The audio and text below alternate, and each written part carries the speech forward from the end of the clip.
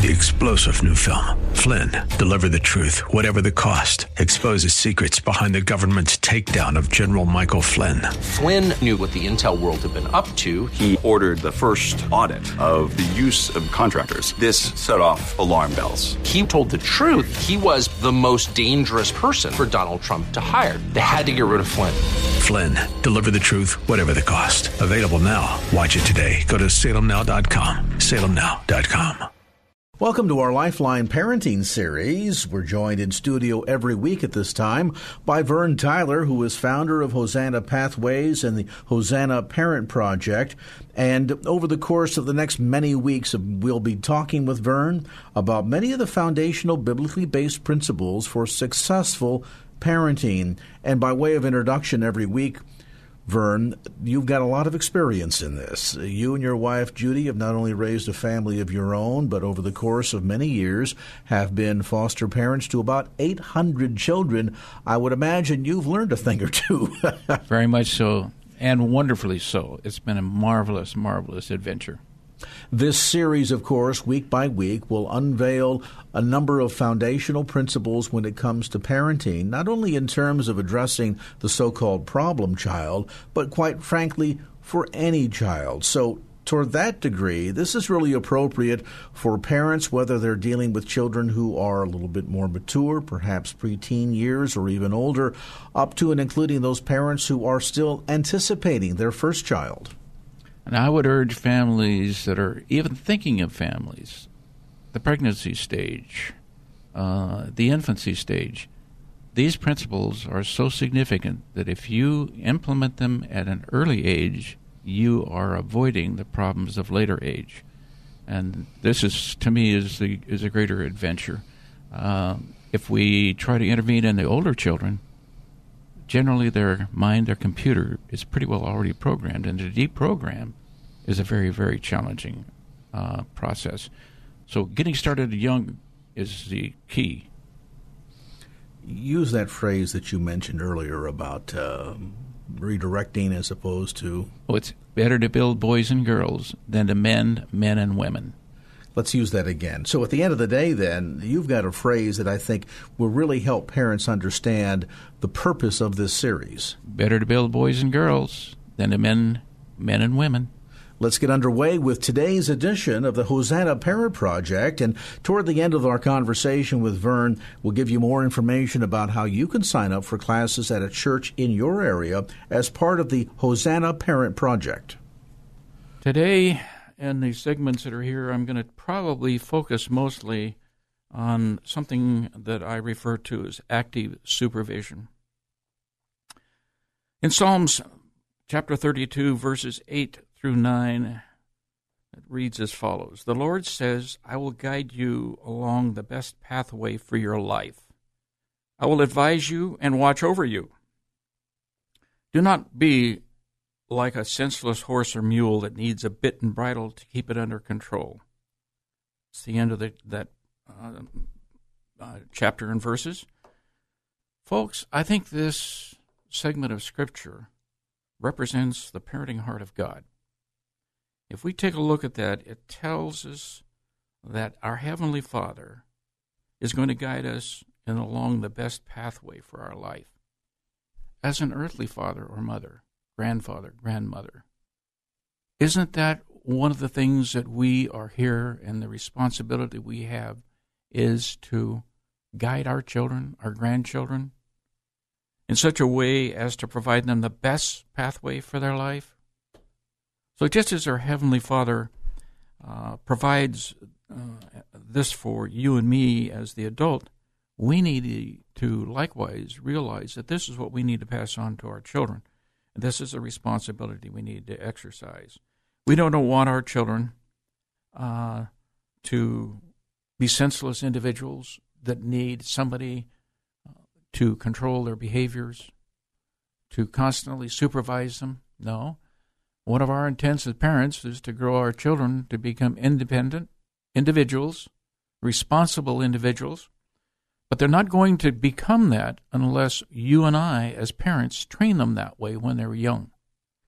We can't wait until they're teenagers to realize this responsibility.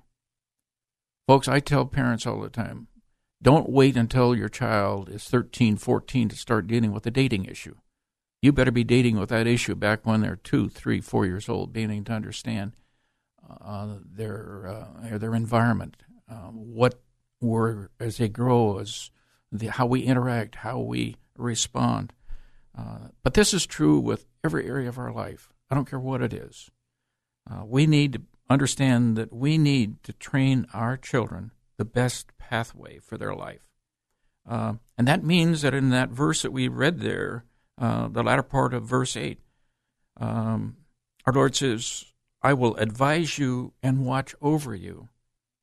Folks, this is one of the reasons that I constantly raise this issue. We do not control our children, just as God does not control us.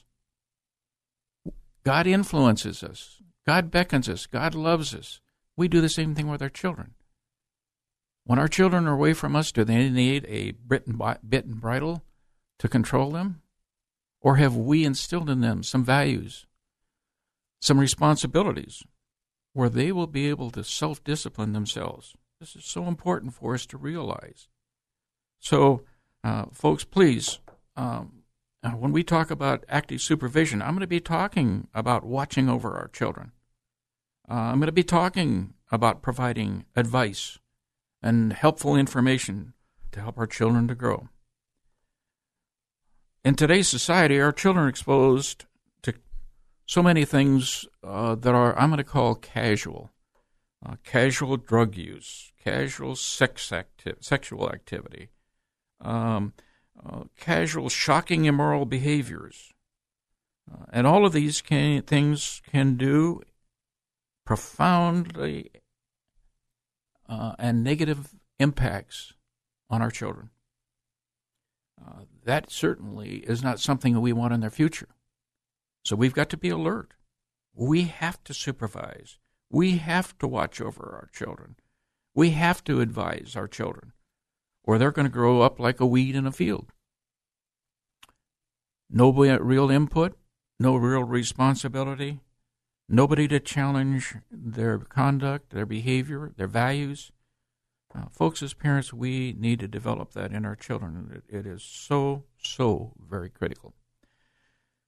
Let me suggest what I observe as a number of dangerous propensities for those of us that are parents today. Because of our busyness, because of various cultural values that are out there, we are probably not as engaged in our families as we should be. We have plenty of excuses. We're too busy, we're too involved, pursuing a career, financial obligations. We can go on and on and on. But in that process, we are exposing our children to some very dangerous pitfalls. And I think if we look at our culture today, very few would say that our culture is improving. We're in a downward spiral. It's tougher for our children living in the culture today than it was 20 years ago. So we as parents oftentimes will say it's harder to parent today. Folks, I'm going to submit to you it's harder to be a child today. Those influences, those positive influences, those controls that we hopefully experienced, and a lot of families haven't, and of course, then this becomes a generational issue also. Negative spiraling issue. The key to our culture is the strength of our family. The strength of our family is determined by the strength of the parents. Very obvious. So parents, if we want to have strong kids, we've got to be a strong family. That means we've got to be strong parents. That's one of the reasons why I love doing this series, the Purpose-Driven Parenting, is, folks, I want to challenge us. I want us to realize how serious this is. So we have these what I refer to as dangerous propensities. Let me kind of review what I mean by that. I think today parents unwittingly rely heavily on substitute parents, oftentimes professional substitute parents, such as teachers. We expect the teachers to do their job, and we have very little to do with our child's education. We're not involved in the homework unless we're asked. We don't know the topics our children are studying. We don't know the values that the teachers are imparting to our children. So we have left this to areas, to individuals that do not have our same values, and we're allowing our children to be molded in that environment and not in our faith-based Christian values. How about our pastors? Pastors are very, very important. But folks, you're the pastor of your family. Please, you and I as parents are pastors to our children. We shepherd our children. We are responsible for our children. Not pastor of such and such church. That pastor feeds us, encourages, supports us, but we as the parents in a family have the responsibility to spiritually develop our children. Do we do that? Do we discuss the sermons? Do we even sit together as families in church? Do we have such a thing as family worship time? Or is everything in church individual spiritual involvement? This is huge today, folks. I see very, very few families sitting in church today having a family worship time. No. Children are off at their groups and their age groups. Parents are doing their thing in their age group, and we don't ever have a time together. How about our youth leaders? You expect your youth leader, junior high leader, your high school leader to develop your child's spiritual growth? Folks, you're missing the boat. Your child should look to you for answers, to support. And your youth leader should be the one that is supporting you. Very, very critical to understand. We'll be back with some more of these dangerous propensities. Let's take a break. Welcome back to Purpose-Driven Parenting. I'm your host, Vern Tyler. We, at the end of the last segment, we're talking about what I refer to as dangerous propensities of parents, where parents unwittingly rely on substitute parents, in effect, what I refer to as substitute parents. We left off on the youth leader, dangerously allowing or expecting our youth leader to be the primary person to develop spiritual values in our children. One of the other areas that I find, and as a counselor, I hate to raise this issue, but I see that parents, particularly when you get into a crisis situation, you turn to professional counselors. Now, I'm not going to say this is bad. Please don't misunderstand me here. Counselors do a very good job. They provide a very significant service. But, folks, parents, you and me as mom and dad, we're the primary counselor. I see children, and again, I've cared for over 800 foster children personally, myself and my wife. And one of the things that I see there is that these children that get involved in counseling can actually become codependent on that counseling. Folks, this stuff is not being, the reason that they become codependent is we force them to be codependent. They don't have, foster kids don't have parents, responsible parents. That's why we refer to their temporary parents as foster parents. But whether you're a foster parent or a real parent, a biological parent, an adoptive parent, whatever the case might be, folks, we are the primary counselor for our children. When they have an issue, when they have a behavior, you and I as parents have to step up and take the primary responsibility for working with that behavior, hopefully correcting it, and even more critically, developing appropriate and good behaviors before the bad behaviors even surface. But see, when parents, when we are withdrawn and not doing our own purpose, we just do not develop the good character, let alone address the bad character issues. And when a parent brings me their child who is 15, 16, 17 years old, trying to find some method, strategy, or some way of correcting this child's inappropriate behavior, it is a geometric problem now. It would have been so much better if this issue had been dealt with back when this child was 2, 3, 4, 5, 6 years old. And the appropriate behaviors developed then instead of allowing this thing to move on. Let me give you a good example that I see this happen with parents. The issue of anger. Oh, my child has an anger issue. Your child has an anger issue probably because you did not address that issue and cause the appropriate behavioral, non-angry issues when they were an infant, when they were in elementary school. You even, based upon referring it to now as an angry issue or angry behavior, in my estimation, really is a form of justification, that you were justifying that behavior, condoning that behavior all along.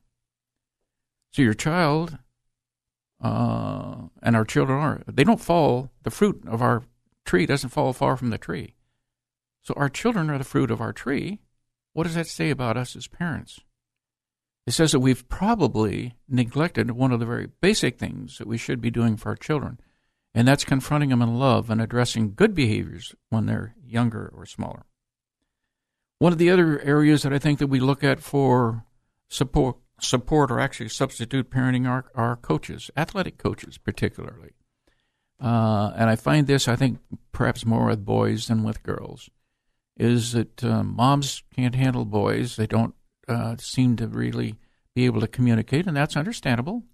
We're constructed differently. We behave differently. And dads are so busy that they can't engage their sons. So moms and dads both look for coaches as a positive role model for their children. Now, they are a positive role model, but they cannot substitute for a parent. There is no way that they can.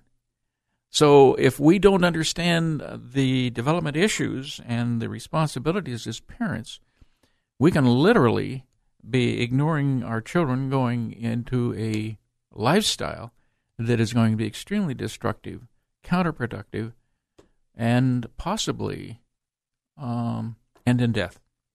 So folks, please, we've got to understand this.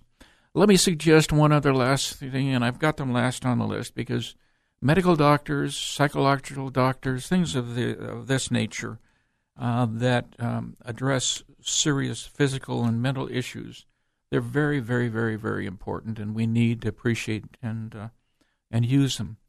But folks, again, if you sat in an emergency room and watched why people come in to get emergency treatment, it's eye-opening.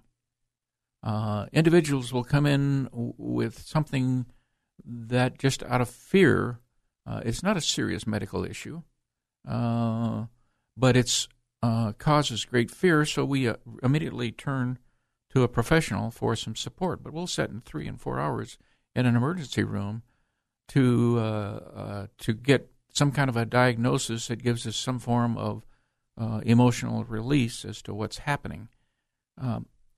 Folks, I don't necessarily know how I can encourage you to take on the confidence of being able to diagnose a medical issue.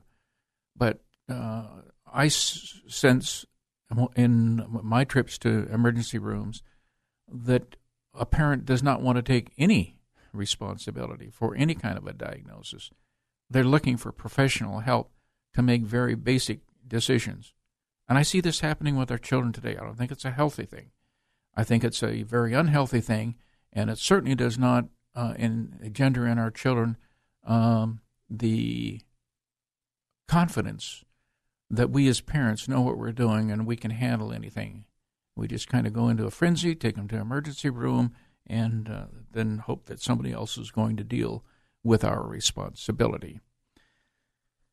Parents unwittingly, also with regard to a dangerous propensity, parents unwittingly assume our children need to learn by trial and error to become independent and responsible. Folks, for you and me as an adult who think rationally, yes, we can learn by trial and error. But trial and error obviously has much more danger involved with it. Unfortunately, emotional children cannot evaluate danger, and they will constantly repeat the same mistake over and over again. Once a child climbs a tree, breaks an arm, they may be a little more cautious when they climb the tree, but children are going to be children. They're probably going to climb that tree again and expose themselves to that risk of breaking another arm. That's the nature of a child. So, we cannot assume, in fact, it would be a danger. It would be erroneous to assume that our children are going to learn deep values through the trial and error process. No, folks, that's a rational understanding, and we as the rational parents need to be aware of that. Now, we need to let our children learn from their mistakes. We need to let them climb trees, but we need to understand they're going to break an arm when that happens. They have the potential to break an arm when that happens. That's not something we're going to encourage them to do, is climb a tree so that they can break their arm. But folks, they need the adventure. They need to develop their motor skills. They need to develop some confidence that they can climb things, that they can learn to ride a bicycle. These are appropriate learning processes for children, and we need to understand, though, we need to watch them. We need to extend our supervision to those behaviors so that they will not unnecessarily put themselves at risk. But let's not do this unwittingly, folks. Let's not assume that they're going to be able to distinguish the risks and the dangers that are there. This is a very critical area, and we need to be aware of it and supervise our children accordingly. All right, we'll take a break and be right back. Welcome back to Purpose Driven Parenting. I'm your host, Vern Tyler. We have been talking about some things that we parents need to be aware of in the supervising of our children. We're going to continue with those thoughts and continue to develop that. Because of significant cultural changes in the family and our world and the dynamics of all of that, our children are unfortunately experiencing a lack of healthy, positive structure and supervision. I don't think many of us adults would deny that the cultural issues that we're having to face now are kind of just do whatever you can get by with. Maybe that's one of the ways that I can characterize it. That's not a very healthy process, because that means that there's perhaps more risk being taken than should, and there's not a respect of individuals, of values, of morals, and so on and so forth in that kind of a process. So I would hope as parents that we would realize that and try to provide that healthy, positive structure. But structure without supervision is worthless. Those two have got to go together. We've got to have structure in our family, and then that has to be followed with careful supervision. Let's kind of take a look at some of the areas of structure in our home that I hope that you, as a responsible, caring, ministering parent, would want to see in your home. First of all, is a spiritual issue. Folks, I think even some of us that are people of faith are kind of apologetic about our faith when it comes to having others that are not of the same faith or the same value system visit us, or when we're in their company. We tend to tone it down, and I guess that might be for the purpose of not wanting to offend. But folks, we are who we are. We are a spiritual creature if we've been born again. If that's what we want to see our children grow up with and be, then we cannot be apologetic. We have to be very forthright with our spiritual activities. That means in your home, you should be teaching your child, if you will, not somebody else. Don't use these substitute people here again. It's up to you and me as parents to teach our children how to pray. Folks, there's probably nothing that's been any more valuable in my life, particularly with my foster kids. Each night, every night, I spend time praying with each child. Why? Because I want to hear the child, and I can get more from my child in that, let's say, 5 minutes of prayer than I can even in a counseling session. And as a professional counselor, I can tell you, that is profound. But I've got to teach them to pray. Every foster child that's come into my home, very seldom will I ever hear a child model to me that they are comfortable with praying. But within 3 days, when a foster new kid comes into my home, within 3 days, this is normal, they will be praying out loud. Now, it's going to be a halting, crude, very staccato kind of a prayer. That's great. Just get them feeling comfortable with it. And I would say within 30 days in my home, these kids want to pray. They're comfortable with praying. How about your children? Are your children comfortable with praying and praying with you? Not just praying. If they will pray with you, they're going to feel comfortable in praying out in public. But if they're not willing to pray with you, they're probably not going to be comfortable praying in public. What does that say about their testimony? Their courage. If you're not going to show the courage, then don't expect your children to. How about Bible reading? Do you have a time where you read with your child? And there are various ways you can set this up in your home. Do your children see you reading the Bible? If they don't see you reading the Bible, why should they read the Bible? These are huge issues, folks, when it comes to setting structure in your home. How about meditation? Just simply being quiet, meditating on God. When an issue comes up, can you tell your child, have you prayed about it? Have you thought about it? Have you sought any kind of counsel? Have you thought about it or meditated on this? These are very instructional issues for a child that helps them develop their values. How about church involvement? Do you go to church every Sunday? How about midweek services? How about youth group activities? Do you participate? Do you take them there? Do you send them to youth camps in the summer? Folks, if you want a strong child spiritually, this has to be modeled in our homes. If it's not modeled, don't expect our children to become something that doesn't fall from the tree, the fruit of our tree. Remember, the fruit doesn't fall far from that tree.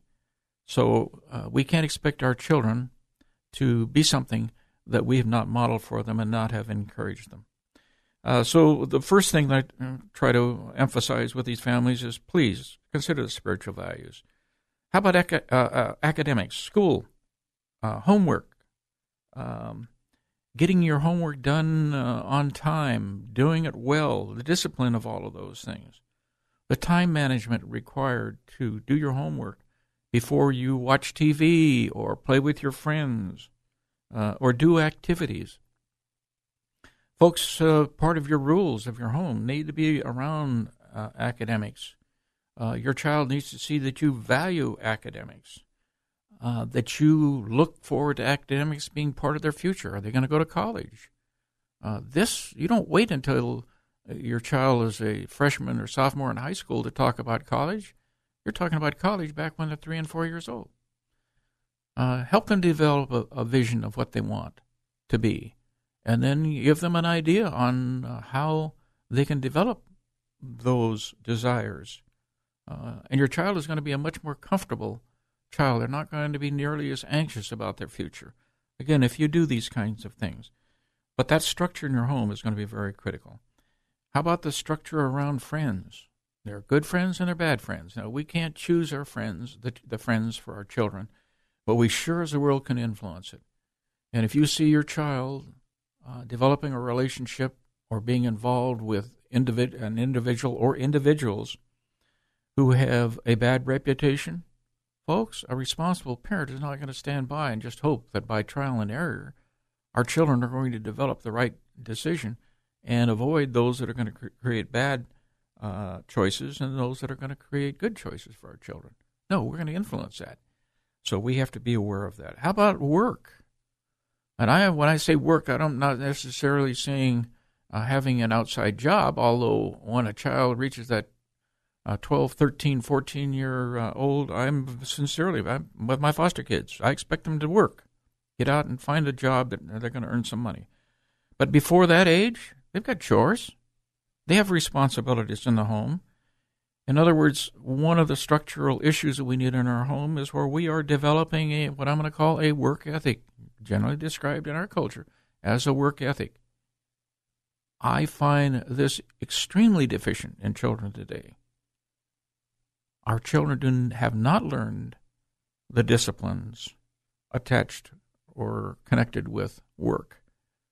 So they graduate from college and expect automatically that they should get a very high-paying job in a very large corporation. Those are not realistic expectations. And the only reason a child would be thinking that way is because they have not been engendered in the work ethic when they were younger. Mom makes their beds. Mom cleans their room. Mom cooks all the food. Mom cleans the house, takes out the garbage. Dad does all the yard work. Nobody, don't have any responsibility with that. Their cars are always maintained by Dad. Their bicycles are kept running by Dad. Folks, we've got to establish a work ethic with our children. The other thing that I think in structure is even things like free time. Folks, our children should not have absolute free reign, that they can just simply go out and do the things that they want. Your home should have a schedule attached to it. There is free time. There are chore times. There is homework times. There are Bible study times. You need to develop a discipline. I think in most of our children today, they're just freewheeling. Mom and dad, so long as they're not at home, under their feet, not creating a problem in the community, they're just turned loose. Now, folks, you're not going to create a responsible individual by giving them that kind of freedom. That's only going to add to their destruction. So this is very important for us to understand, is that, no, we have to establish rules, expectations in our home that will cause our children to grow and understand such concepts as authority, that we're accountable, that we have responsibility. So this is a challenge for us, folks, but it's a challenge that I would hope as parents that we gladly accept. Now, that doesn't mean it's not going to take a lot of work and a lot of preparation. It is. But that's what is expected of parents. That's why God blessed us and honored us with these children, so that we could supervise them and would structure them and grow them into the individual that God wants them to be. Let's take a break and we'll be back. Welcome back to Purpose Driven Parenting. I'm your host, Vern Tyler. Today we are kind of focusing on the issue of supervising our children. I refer to it as encouraging families to be active supervisors with their children. That sometimes can be a little inconvenient, a little scary. When we're busy, we don't want to have to be actively involved. We tend to take a passive position. We tend to allow our children to roam and not be as responsible as they should be. And this can create some problems as our children grow, and it certainly does not help them to become the independent, responsible individual that we want them to grow into. In the last segment, we were talking about some of the components in a family that we need to consider in our structure. We need to have structural issues around spiritual, academic, friends, family, work, and I even threw in their free time, as I think our children today nowadays have so much free time, and accordingly they turn to the social media issues, video games, social iPhone activity, and that does not encourage, support, develop anything other than maybe a few motor skills. But there's very little value to most of the free time that our children now participate in. One of the things that I want to emphasize to us, though, when it comes to structure in the home, and I think this is something that parents try to avoid, because they think that the structure really inhibits their child's activities. And this should not be the case. If it is some kind of an inhibition, unless it's try to prevent inappropriate behavior, then we're approaching this whole issue incorrectly. But our structure should be a method of helping children use their time to develop their skills and become responsible and successful individuals. So please, folks, please, don't assume that a good structured home is a form of punishment. No. It's a form of discipline. It is helping our children to become more responsible, more accountable, more productive, more responsible. So we cannot feel guilty or apologize for good structure. Folks, that's just antithetical. And we parents cannot fall into that trap that I'm not going to be provide a structured environment for my children because I feel it's going to inhibit their freedoms, their trial and error process, or however you want to describe it. Kids simply don't have the self-discipline. So parents need to provide this structure, and it's absolutely necessary and appropriate. Our children need that accountability. If we don't provide it for them, who will? How will our children ever become accountable? If you and I don't provide it in the structure of our homes, in the structure of our families, it's not going to happen, folks.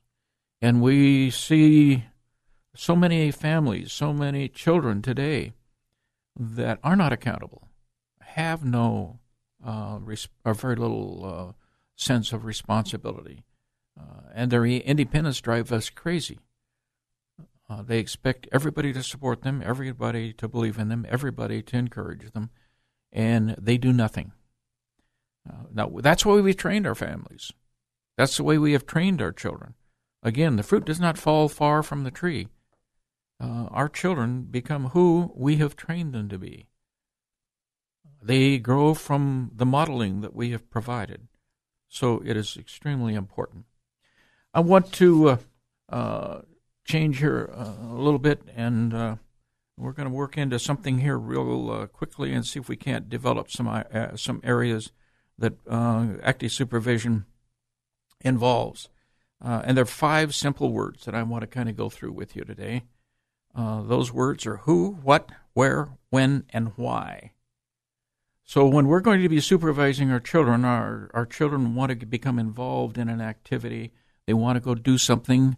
They want to be with somebody in an activity. As supervisors, we need to ask those 5 W's. The who? Who's my child with?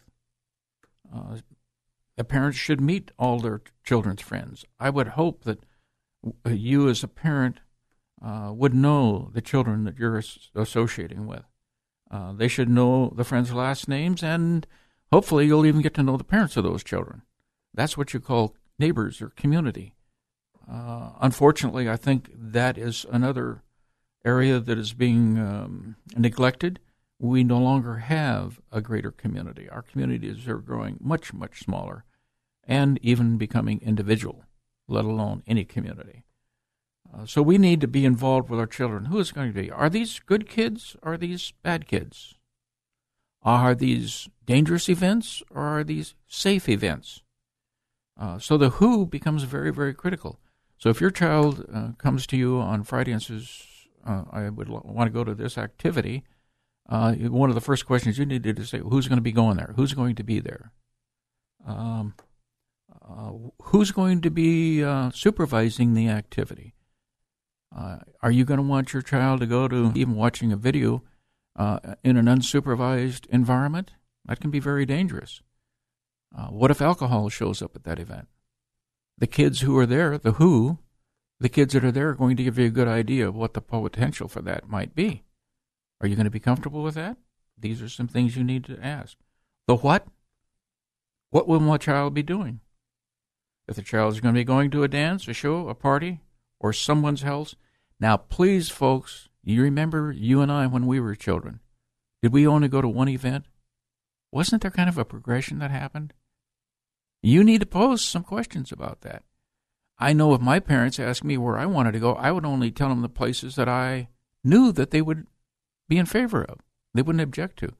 If I was intending to go someplace that was questionable, I wouldn't raise my parents' awareness of that.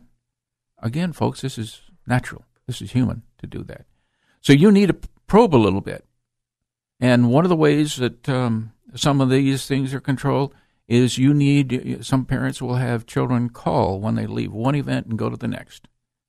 That way, the child is made alert, made responsible to keep you informed. And if things change, and they usually will, oftentimes will, on these activities, you need to be made aware. You could, again, your child is emotional. They're not going to be logical. A red flag might raise for you, and you might say, no, I'm not comfortable with this. As we pursue this, I think some of these other uncomfortable issues that you might become aware of will become rather obvious, too. The other W is where. Where is my child going to be? Is it going to be at a theater? Is it going to be a dance? Is it going to be at a family event? You need to be aware of that because those various things can have consequences. Is there going to be alcohol? Is it a place where alcohol could be? You need to be aware of that because you're probably not going to feel comfortable if there's going to be alcohol or drugs there. And if there is going to be a potential for that, so you can talk with your child, well, what are you going to do if alcohol does show? Oh, well, I'm just not going to drink any? Well, me as a parent, I probably have to say, I'm not comfortable with that. Help me become more comfortable. Tell me what you would do if alcohol or drugs show. Well, I'll give you a call. Now, I'm comfortable with that. So if any drugs or alcohol show, I'm going to come pick you up. You have established a supervising responsibility there that doesn't let your child expose himself to undue risk. The other W is when. When will my child be home? Now, folks, or when are they going to transition to other places? Get a general idea about this. Let me suggest something to you. Never go to bed until your child is home. Never. This is very critical. We have to understand that our children, if they feel that they can come home drunk, inebriated, have sex and be their clothing disheveled, then they will do it. They can walk in the house and you're never going to know. But if you greet them at the door and you exchange information with them and ask them how their night was, that will prevent, in itself, probably 80% of the risk of whatever your child is going to be doing. But you have to stay up. Now, this is not convenient. That means that you've got to be sleep deprived for the benefit of your child. But, folks, that's what we as parents are all about. We will sacrificially, lovingly be there for our child. Thank you again. This is Vern Tyler. If you need to communicate with me, please, on the email, purpose-driven-parenting@gmail.com. Or if you want to go to a website, www.hosannapathways.org. I'd love to hear from you. May God bless you. Look forward to our next time together. Well, Vern, I'd like to thank you for your insights and comments today as part of our ongoing parenting series, a part of the Hosanna Parent Project. And for folks that say, gee, this is really great stuff, I'd like to go a little bit deeper. I'll remind listeners you can download today's program as part of the KFAX podcast at kfax.com. I would encourage you to listen to this content again, certainly listen to it together with your spouse, and be able to, down through the coming days and weeks, build principle upon principle, precept upon precept. For parents that need to go a little bit deeper and want to go into some intensive training, tell us a bit about the Hosanna Parent Project and how they can sign up for classes. Yes, they can go to the website that you had just mentioned, hosannaparentproject.org. They also can go to the national website, which is www.parentproject.com, and all of the opportunities are listed on that website. However, I am the only one in the United States that's using the Parent Project spiritually based curriculum. Everybody else is secular. So those that want the spiritual emphasis need to come to my series, and then that way they'll be able to get that influence. You have multiple week seminars taking place at churches throughout the Bay Area. And what if somebody listening says, we need this in our church? Is it available? It is. Go to the same website. Give me some information. I'll contact the pastor, and we'll see if we can't arrange it based on the ability to use the church. And again, information available on the series at hosannaparentproject.org. A number of tools and resources available at that website as well. hosannaparentproject.org. That's hosannaparentproject.org. Opinions expressed in the preceding program do not necessarily represent the views of the ownership, staff, or management of KFAX. Copyright Salem Media Group, all rights reserved. 3-star General Michael J. Flynn, head of the Pentagon Intelligence Agency, knew all the government's dirty secrets. He was one of the most respected generals in the military. Flynn knew what the intel world had been up to. He understood its funding. He ordered the first audit of the use of contractors. This set off alarm bells. The explosive new documentary, Flynn, Deliver the Truth, Whatever the Cost, uncovers the facts behind this scandal. Flynn told the truth. He was the most dangerous person for Donald Trump to hire. I find out the worst enemy that I'm going to face in my life is right here in America. They took my assessment and they wanted me to change it. And I was like, I'm not changing it. They had to get rid of Flynn. With in-depth interviews, archival footage, and never-before-seen personal records of the man behind the headlines. I just felt like I was drowning. Flynn, Deliver the Truth, Whatever the Cost. Available now. Watch it today. Go to salemnow.com. salemnow.com.